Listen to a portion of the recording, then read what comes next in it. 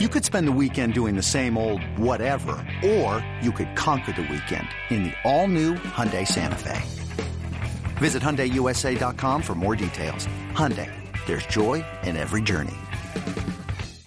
Hello, everybody. Welcome to the Wolverine 24/7 podcast, your audio source for all things Michigan football, basketball, and recruiting.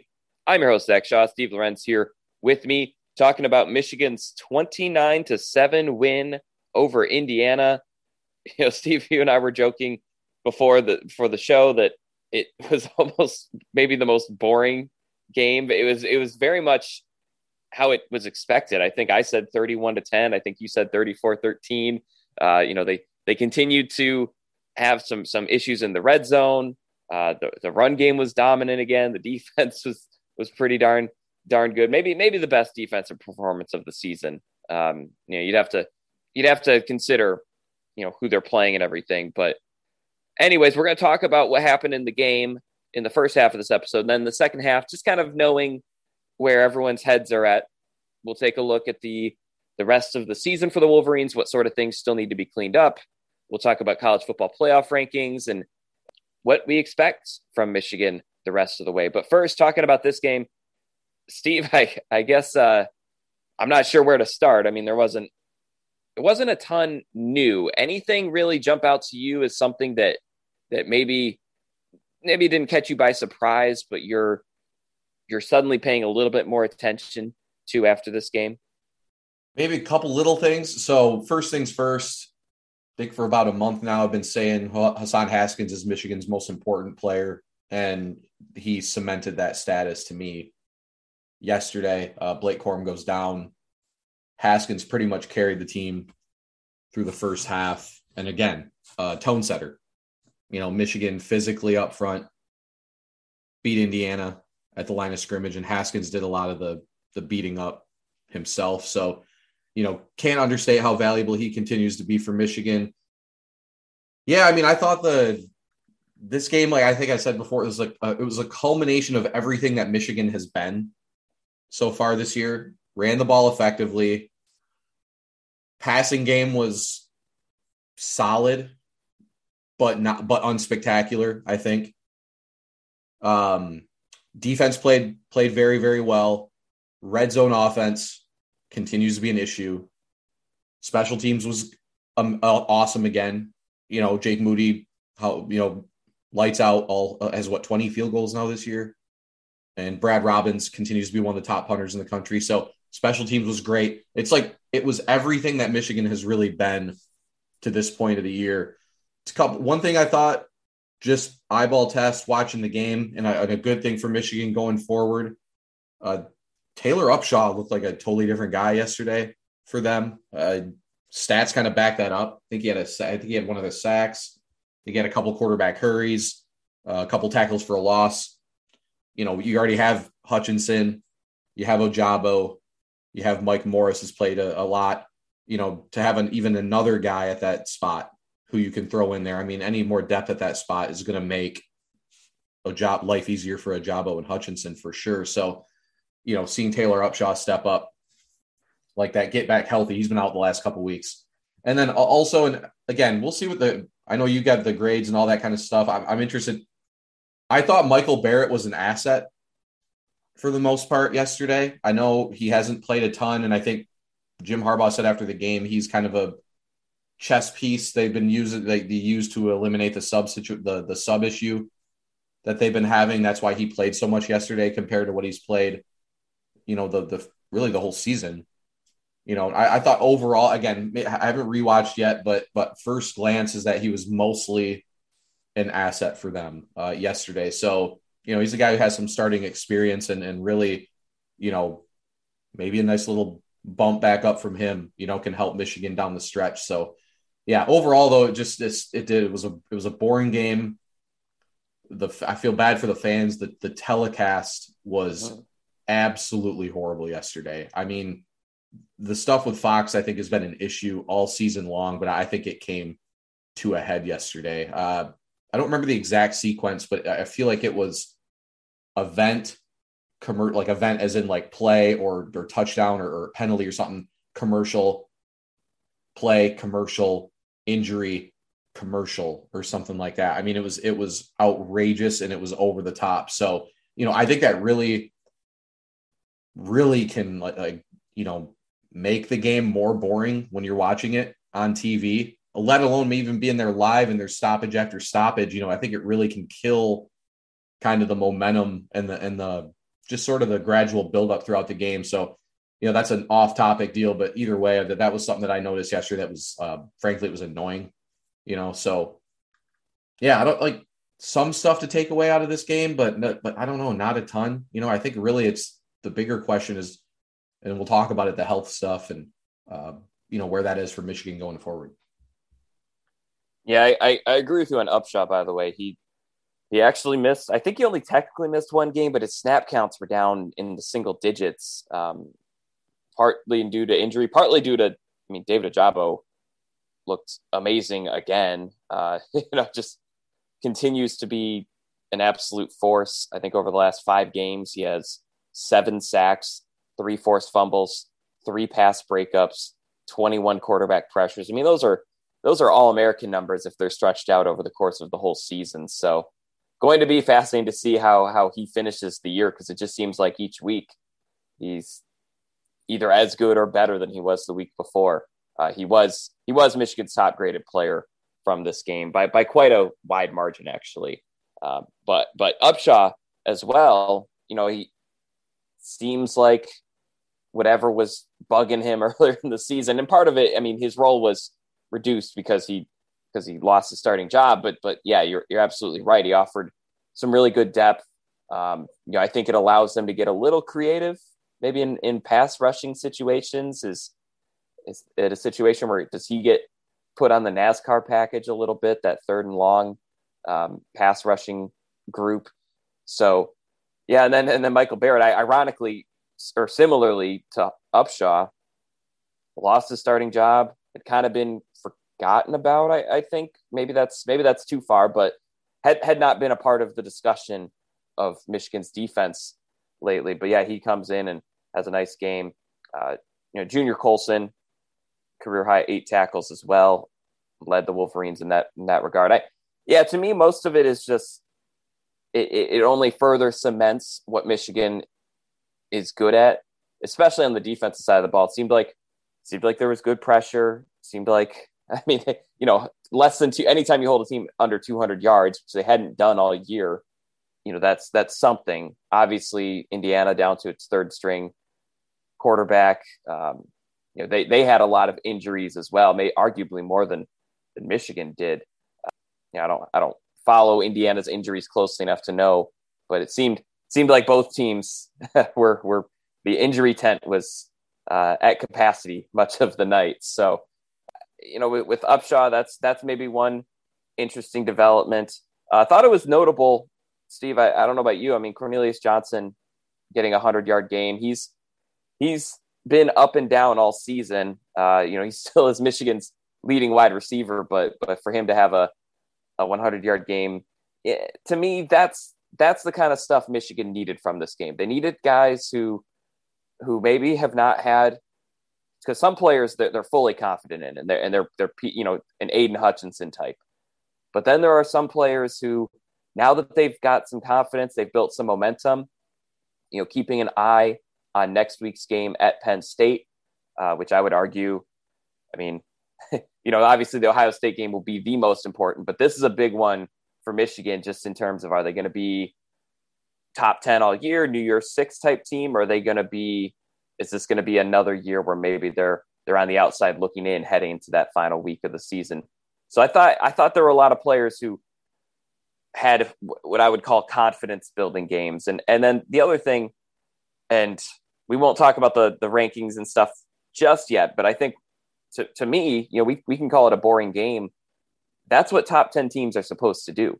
When they play the Indianas, the Northwesterns, they didn't make it boring against Rutgers. And that was where everyone started to get a little frustrated about the team. So yeah, I think for them to make it look boring, what I think the one concern, and I want to ask you about it in just a moment, obviously, is the 3 points in the first quarter. They settled for field goals on 3 of their red zone trips. so there's stuff to clean up, but ultimately they did make this look like a boring game. Is there anything else you saw that maybe is troublesome? Because, we can talk about Michigan looking very good overall, but it was Indiana. 2 of their final games this season are going to be much, much tougher. And Maryland technically beat Indiana as well, and that's on the road. Anything you're looking at that maybe is either a bigger concern than it was heading into the game, or is just still a lingering concern that Michigan has to clean up?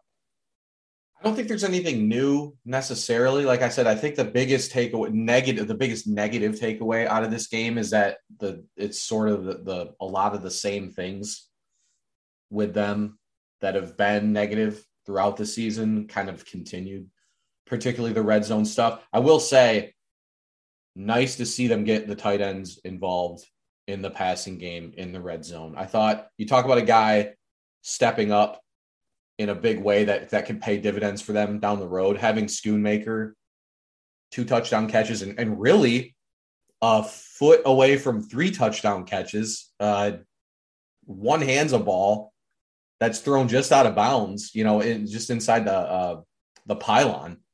That was one of maybe the best catch of the game. I know it didn't count, but that was a hell of an athletic effort by him. I think having him and we've seen what Eric All is capable of now.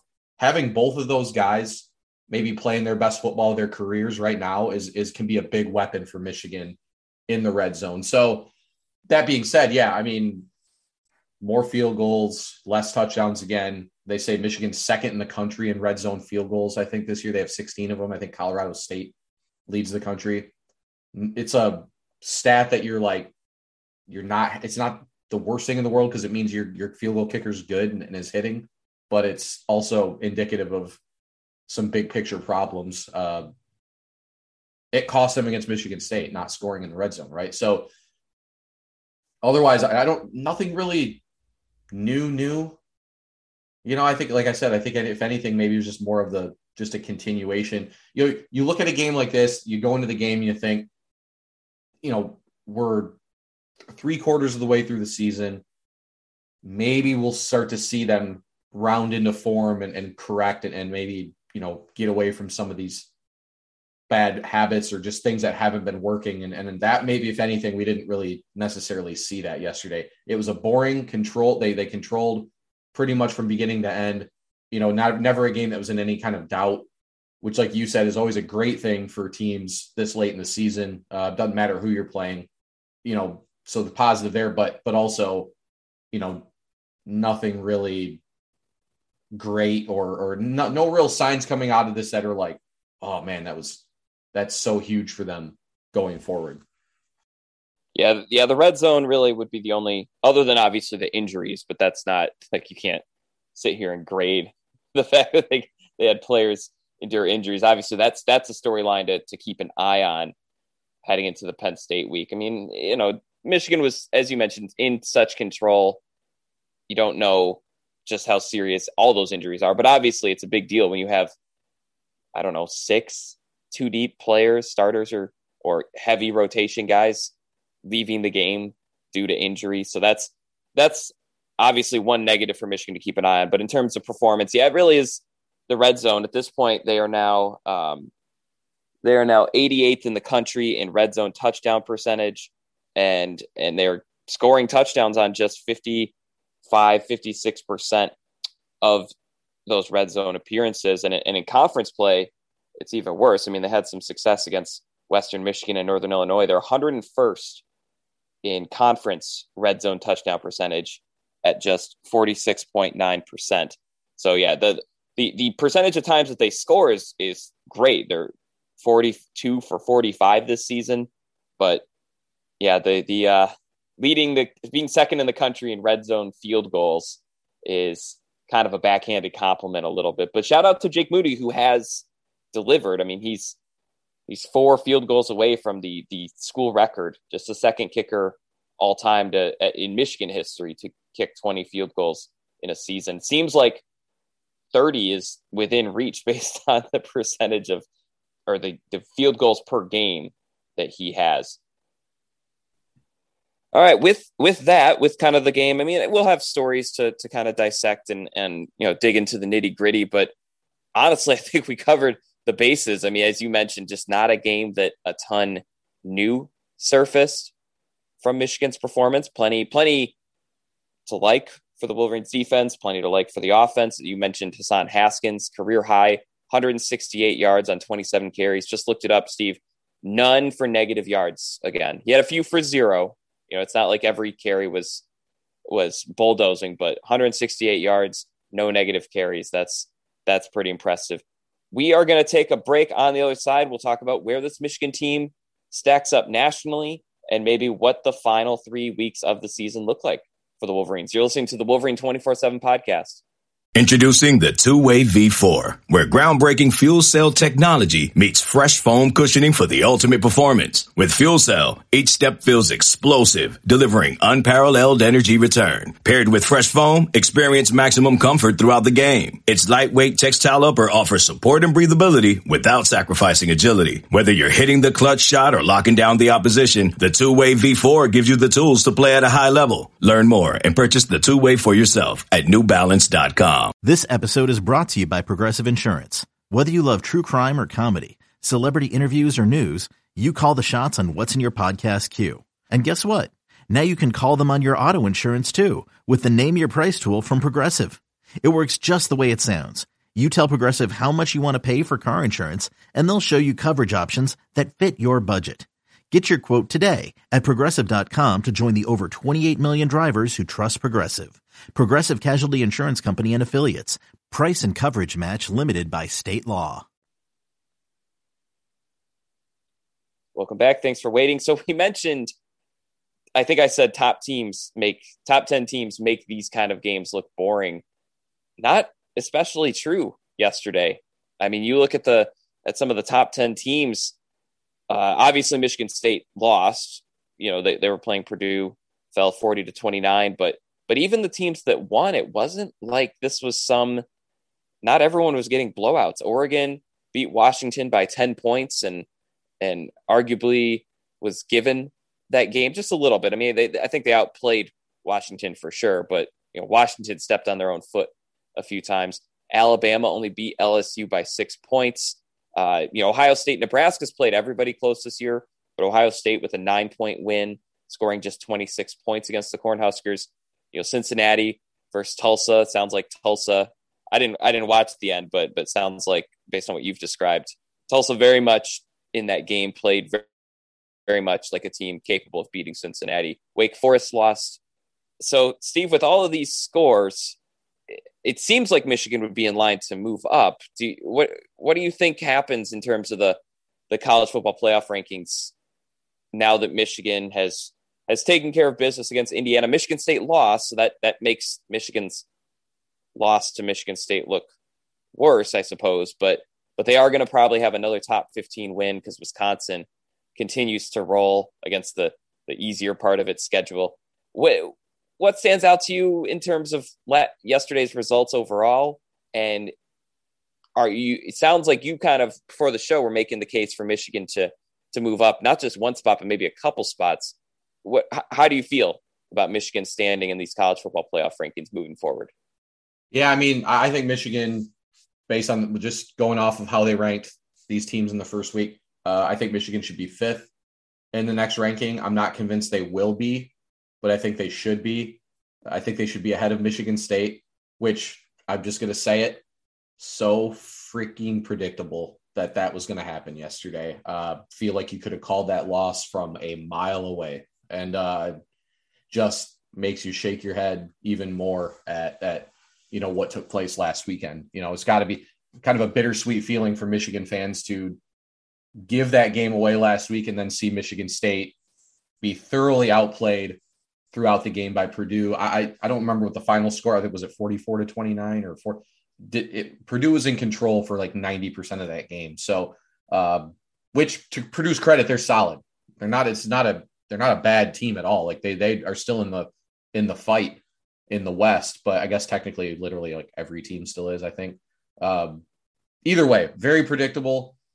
Cincinnati, this is what happens when you're playing, when you're in the not in a Power 5 conference. There's more pressure on you each week to dominate the lesser opponents that you're on your schedule. Tulsa literally fumbles the football going into the end zone to potentially tie the game. They'd had to score and get a 2-point conversion. But either way, to me, Cincinnati, you got to be more dominant than that week in and week out when you're not playing Power 5 level teams. That it's, credit to Cincinnati, credit to Luke Fickell, but one win over Notre Dame to me does not, should not just automatically slot you into the playoffs. So I think the question, like you talked about before, is maybe the committee keeps Cincinnati ahead of Michigan this week because they just don't want to listen to the outcry that would happen if they did it this early. Maybe Michigan needs to go into Happy Valley and beat Penn State next week, but even wait it out even longer. But if Michigan was to but if Michigan is to run the table in the regular season, let's just put the championship talk aside. Let's just theoretically, if Michigan was to run the table, I'm sorry, but there's no way you can't put them ahead of Cincinnati, even with that difference and with the one loss versus no loss. To me, you just can't. So Oklahoma remains the wild card to me, because if Oklahoma runs the table, I think you're going to have a hard time keeping them out. Like, there's a lot of possibilities still, but I think I would have Michigan, based on the fact that they initially ranked Michigan 7th, I would have them 5th coming out of this weekend if I was on the committee. I think you bump Michigan State down. I don't know how far you bump them down, but I think they do fall below Michigan. And then I think you bump Michigan ahead of Cincinnati. So, because that's my logic here is Michigan State obviously is going to get bumped down, but Cincinnati cannot move up based on that win. I think Michigan needs to jump both. I don't think this is a situation where, it just goes by loss and then you move a team down and everybody just automatically moves up a spot. I think it's a situation where I think Michigan should be ranked ahead of Cincinnati right now. Which to say, if you're listening, like if you would have said that Michigan would be 5th, 6th, whatever, heading into double digits dates in November, heading into Happy Valley as the 5th or 6th ranked team in the country in the playoff rankings, you would take it every single time. And I don't think anybody with any rationality predicted that heading into the season, So yes, you don't want that one blemish on the record to beat a Michigan State. I realize if there's one team you could pick to not lose to, it'd probably be them. Maybe even over Ohio State, if we're being honest. At this point, yeah. Right. Yeah. But it doesn't take away from where they're still at right now and what they have in front of them. So, really still an exciting time right now for Michigan and the fans. So, yeah, 5th, 6th, 7th. The Bama thing, we could go on about that. They'll never get penalized the way other teams do. I mean, LSU stinks, 4-4. That's a very unimpressive win for a team that already has a loss on their record. So that's a whole nother conversation. But overall, yeah, I think Michigan should move up too. Do I think they will? I'm not convinced, because I kind of agree with you with the PR side of things. You're essentially eliminating Cincinnati if you bump Michigan over them right now. You're basically saying we're just waiting for other teams to hop them. But at the same time, you got to beat Tulsa by more than a yard, because it's a 2-point conversion away from tying that game. Who knows how that goes if it goes into overtime. So that's where I'm at with it right now. Yeah, I think you and I are on the same page about Cincinnati. I mean, they also struggled against Navy just a couple weeks ago. I think that they'll end up being ahead of Michigan still. And not undeservingly so. I mean, they are undefeated. I guess that is something, but you're absolutely right that, like, at least Alabama's sluggish, unimpressive victory was against a very talented team. Tulsa is not LSU. Yeah, I'm with you. I kind of think Michigan will stay where they are. I think the committee, as of right now, is fine. We saw last week they put Oregon ahead of Ohio State. I don't think anybody who's watched football this year that doesn't live in Oregon would bang on the table saying Oregon's definitely a better football team than Ohio State, and their loss is worse. But the head-to-head was a big component. That was obviously something the committee was paying attention to. So I could see it happening again. Like maybe Michigan State is 6th and Michigan is 7th, and let them duke it out. Not against each other, but like, Michigan, they both have to play Ohio State. They both have to play Penn State. So at the end of the day, you can just go with whichever team has the better record or has looked better. But for now, I'm curious if the committee keeps that head-to-head a priority. Just again, I don't know if they're doing this to avoid PR, but yeah, I mean, if Cincinnati's ranked 7th after one unimpressive performance, everyone from a Group of 5 conference, a lot of national writers are gonna throw a big thing about it. And then if Michigan loses at Penn State, I mean, the playoff rankings are not meant to be predictors, but if they're putting a team over an undefeated team, and then that team is looking unimpressive or losing even, then they start to get even more flack. So I could see them taking the wait and see approach on Michigan. In terms of the eye test, I mean, this is a very defining 3-game stretch for the Wolverines. I'm with you. I mean, they're 8-1. They're not 8-1 very often. They've done it 3 times under Jim Harbaugh, but before that, 2006 and I think 2004 were the only other times that they were 8-1 or 9-0 at this point in the year. So since 1997, I should say. So it's not, they're in full contention. I think you could argue everything is in front of them. We'll see how the standings continue to shake out, but it does seem like if Michigan can get past Penn State and avoid shenanigans at Maryland, they will go into that Michigan-Ohio State game with a chance to beat Ohio State and win the tiebreaker and win the Big Ten East. And that's, as you mentioned, that's exactly where Michigan should strive to be every year. You probably, if you're the Wolverines, aspirationally, you probably don't want to lose to your rival. You'd like to avoid a loss, period. But if everything is in front of you when you play Ohio State, to me, that is a season that went according to plan and met expectations.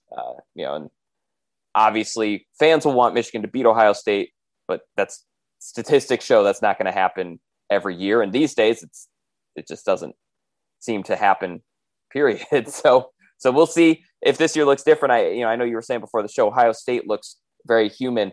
I'm curious what your overall impression is of Michigan at this point. Are they a team that, I mean, every team can get better, but are they close to firing on all cylinders? I think the big question for me was, how does the passing game continue to evolve? They answered a lot of those questions last week. And I think this week, Cade McNamara, I liked his performance. I think it was 10 for 8. I mean, he wasn't asked to do a ton, so that's part of it, but 10 for 8, 168 yards, 2 touchdowns. You mentioned Luke Schoonmaker having something of a breakout game. Cornelius Johnson having a 100-yard game, first one in a little while at least. How close is this team to maybe full speed in your mind? And is there something that's sticking out to you the rest of the way that they've really this week of practice? Maybe it's circled 3 or 4 times on the to-do list. Like figure this out. Steve, what are your thoughts? Is this team firing on all cylinders, or is there still a ton of room to grow the rest of the way? I think that's what's so interesting about this team is it does feel like there's still quite a bit of room for growth. I feel like their ceiling is higher than what they've shown. Health is going to play a role in that on the offensive side of the ball. You talk about Ohio State. Yeah. I think if anything, the biggest thing in that game is the voodoo, the mental side for Michigan, because on paper, or just when you've watched these two teams play, not against each other, but this season, you've watched both teams. There's zero doubt that Michigan would have a chance in that game. Like, I'm not saying I'd pick them right now, but Ohio State has looked beatable against any team with a pulse that they've played this year. The difference historically last however long is that normally Ohio State seems to, as good as they've been for how long, they seem to play their best regular season game of the year against Michigan. And while we're on the subject, feels like that's what Michigan State does as well. Honestly, it feels like both of their chief rivals seem to play their best game. Right? Seem to play their best game of the year against Michigan. Whereas Michigan, we've seen them fight and scrap in some instances, but we've also, I think more often than not, they look like a shell of themselves in those types of games. So I think the mental side for Michigan is big because you watch the two teams. I don't think there's any doubt Michigan can get pressure on the quarterback. Nebraska got a great amount of pressure on Stroud yesterday. I have a bigger question for Michigan, and it is, to me, everyone wants to talk about the way Ohio State is throwing the ball. It really is going to come down to Michigan winning the trenches in the middle and slowing down TreVeyon Henderson. They didn't do it against Kenneth Walker. So, it's going to be a tall task for sure. It's always that game has almost always been decided at the line of scrimmage on both sides of the ball. So, we talk about Michigan's offensive line looked solid for the most part yesterday. Gave up 3 sacks, doubled their season total, but I believe we said at least one of those was on McCarthy hanging onto the ball too long. So there are areas I still think, you want to see them build off of the passing game against Michigan State, but then you see Purdue throw for like 500 yards yesterday against Michigan State, and we might be able to just say, well, Michigan State's pass defense stinks. I think Purdue only ran the ball for like 50 yards yesterday and had no problem moving the ball the entire game. So, the silver lining from yesterday, I say there's not anything big you can take out of it, but like you said, I think having two guys like Cornelius Johnson and Luke Schoonmaker step up is big because we'll see where Andrell Anthony's at. We'll see where Blake Corum's at. I feel like Eric All will be back next week. I don't really think that's... Yeah, if he's in uniform this week, I don't think that was smoke screen. I think he's close. Yeah. But you're building more confidence in guys that you can get the ball to down the field. So that will be one, I think that's one positive to take out going forward and with these other the two big teams remaining on the schedule. But it's hard to say. Like I said, I think there is room for growth for them overall. It's just going to come down to trench play and just, I think the ability to slow down the opposition's running game. Now, Penn State, maybe a little bit different. They have not run the ball that well this season. They are much more of a feed the ball to Jahan Dotson, right, and see what he can do type thing. Hasn't been a terrible strategy. No, what do you have? Very good. 12 for 200 and something and 2 touchdowns yesterday. The guy's amazing. You talk about, there's a lot of really, really good receivers in the Big Ten this year. And I think, all the talk about Chris Olave and Garrett Wilson, Dotson's right there with those guys. David Bell for Purdue. There's a lot of really good pass catchers there. So, might be a little bit different next week for Michigan, but on the other side of the ball, Penn State has been excellent in stopping the run, but gave up like almost 400 yards passing to Tagovailoa yesterday for Maryland. So could be a similar situation to Michigan State where Michigan's going to have to throw the ball to win on the road, so a little bit of a long-winded thing here, but really I do think the ceiling is there because we've seen flashes from a ton of different guys throughout the season. Can they kind of mesh it, put it all together, for these big games coming down the stretch? Yeah, I think the only thing I would add to what you've said is I think this will be, we really can't say how Michigan is in pass coverage. We can say, but it comes with a grain of salt. They really haven't faced any of the Big Ten's top passing teams. Now they're going to, in terms of passing yards per game, the top 4 this season in the Big Ten are Ohio State, Purdue, Maryland, and Penn State. You mentioned Dotson.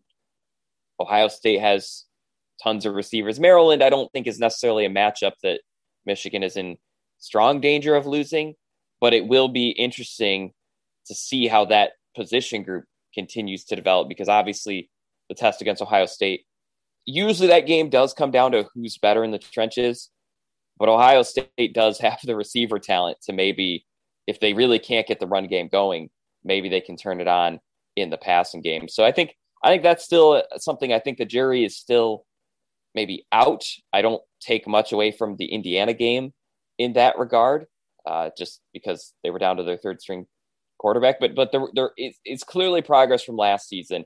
It's just a matter of if there's enough progress to win. Because I do think if Michigan can make Dotson inefficient next week, I think Michigan will win pretty comfortably. I mean, you mentioned the run game. They are not a team that is two-dimensional offensively this year. It really is, as you said, feeding Dotson, trying to sprinkle the pass game in here and there. So that's maybe the one area where if they're not clicking on all cylinders, that's maybe the one area that could help them get to that point. And then, the passing game, I mean, continued progress. They are going to need, especially against Ohio State, but also against Penn State, they are going to need very, very good games from Cade McNamara, it seems like. I mean, I think the days, as much as we have applauded Hassan Haskins and Blake Corum, and they'll be, especially, I mean, I don't know Corum's injury status, but especially Haskins, I mean, they'll make an impact in those games, but they probably are going to be games where it's kind of like Michigan State. Michigan needed Cade McNamara to play one of the best games of his career in order to be in position to win. They didn't win, but he delivered. Can't say 383 yards kind of speaks for itself a little bit. Yeah, that's probably a formula that's got to be a part of Michigan's equation moving forward. Steve, any other final thoughts, parting thoughts, takes, opinions stemming from this weekend for the Wolverines? Not particularly. Like I said, I think if we're honest, I think really the biggest question for Michigan heading into Penn State, and we'll talk probably a little bit more about it as we know more, is the injury stuff. I think it could potentially make a big difference in this game for Michigan. Corum aside, I mean, well, what about Donovan Edwards too? I mean, if you go into Happy Valley, and I mean, maybe we'll see what Tavier Dunlap can bring. I think he had a couple carries yesterday, but you're not, I just don't. So yesterday I tweeted during the game, Corum hurt, or Edwards out, Corum hurt. They need to throw the football. Not at all because Hassan Haskins is not up to the task, but not knowing where the health or what the depth chart is going to look like at running back, it is imperative that Michigan keep Hassan Haskins fresh. That is now all of a sudden becomes one of the biggest priorities for them, is to not overutilize him as much as it looks like he's always capable of doing so. You're still running a risk every time you give a guy, more. And Michigan did a better job of it as the game continued. I mean, but after the first quarter, he had 10 carries, and I think he had about 15 or 14 or 15 halfway through the second quarter. I mean, he was on pace for 40 carries at one point. And so getting guys, making sure it's not going to be 100%. I don't anticipate all the guys that left the game yesterday are going to play next Saturday, just playing the law of averages here. But I think having some kind of Blake Corum back, I think Andrell Anthony is all of a sudden is quietly an important guy. I think they need to get him. He needs to be on the field for Michigan to be at optimal strength. And the other one that's kind of quietly, and this will be very interesting, AJ Henning leaves the game. Jamon Green leaves the game. DJ Turner is the guy they throw out there on punt return. If Jamon Green cannot go, do you really want your second corner as the guy taking your punt return? I thought it was very interesting that he's the guy they put out there instead of, like, say, Sainer still. Obviously Roman Wilson probably still not 100%. Otherwise, so I thought it was very interesting that DJ Turner, which, I mean, he had a great return and he looks like a guy that could do things there, but that's quietly kind of an important one because Green's, just on the surface level, Green's injury looked like it was the most serious. I don't know if it was a separated shoulder or, what it was, some kind of situation. DJ Turner's super important now. He was already important. We listed him as one of the most important players for Michigan in the second half. But if Green isn't able to go or isn't at 100%, I think you got to put someone else out there on punt return, to make sure that you're lowering any risk of DJ Turner getting hurt too, or just overextending him at all. So, that's kind of what I'll be keeping an eye on in the week to see where Henning is at, because I think having him healthy and able to return, at least field the punt, is important for for help keeping the defense fresh, or at least DJ Turner. So, health is the big issue for them this week. If there was one really bad takeaway from the game yesterday, that's what it is. It's that they did not get out of it at 100%, and they actually have a handful of like relatively significant guys that are now questionable next week going into a game that if they win, it's almost, they should beat Maryland. And you're talking about, what you want to be talking about as a Michigan fan, and that is playing for the Big East championship against Ohio State in a very potentially playoff berth, which is when you're Michigan and you wake up at the beginning of the season, that's what you want. Next week's game is really the final biggest hurdle for them to get there. So, health is going to be really, really big for them, I feel like.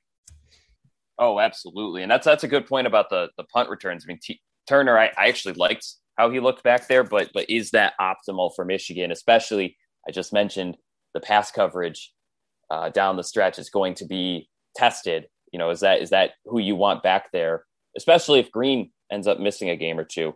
But yeah, obviously the injuries, will continue to have updates over at Michigan.247sports.com, the MichiganInsider.com.